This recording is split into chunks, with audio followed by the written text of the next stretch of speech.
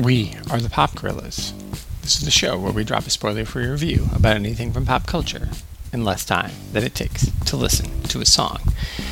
Coda from Apple Plus. If you don't have Apple Plus TV, I don't know what you're doing. First of all, it has Ted Lasso on it. Seriously, people, Ted Lasso. This is not a review about Ted Lasso.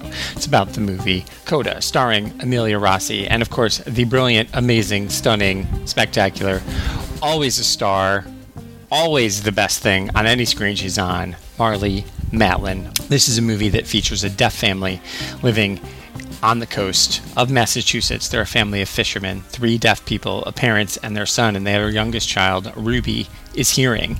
This is a remake of a Swedish film, and honestly, I have to say, generally remakes of films are pretty bad, but this is delightful. This is a movie that I've seen critics say, deaf people aren't a monolith. Well, of fucking course not. Deaf people aren't a monolith. Well, of course not. Deaf people aren't a fucking monolith. This movie isn't saying deaf people are a fucking monolith, you idiots. This is a movie about people who are just trying to live their lives. It's about a family who's dealing with family shit. This particular family is all deaf and they have a hearing child. You know what happens sometimes? It's a family of all straight people and they have a gay child. Or sometimes it's a family of all white people and one of their kids marries somebody of another race and now they've got a grandchild of color. This is a movie about the person who's not quite, air quotes, part of the family, but who's every part of the family, who loves the family and the family loves them.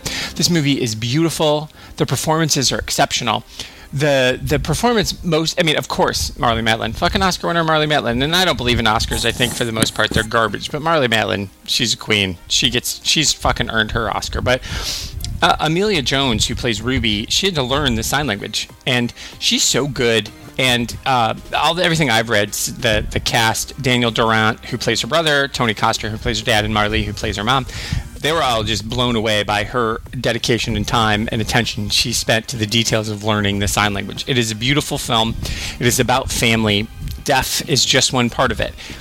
If you don't have Apple Plus TV, I really, truly, it is totally worth the money. I think it's like $5 a month, so even just go out, pick it up, watch this, then watch Ted Lasso. Review on Ted Lasso would be, fucking watch Ted Lasso, it's the best show on TV. But this is about Coda. So go get Coda, watch Coda, love Coda. Lonnie Farmer's turn as her music coach, Arthur, is spectacular. He's over the top, he's amazing.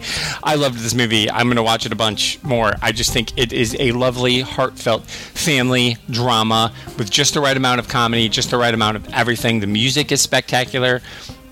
I cannot express to you enough. If you have a family and you and your family like each other, watch Coda. If you have a family and you and your family hate each other, you should watch Coda too. Go watch Coda. Go watch it now. Run, don't walk. And make sure you subscribe to the Pop Gorillas because you never know when we will strike next.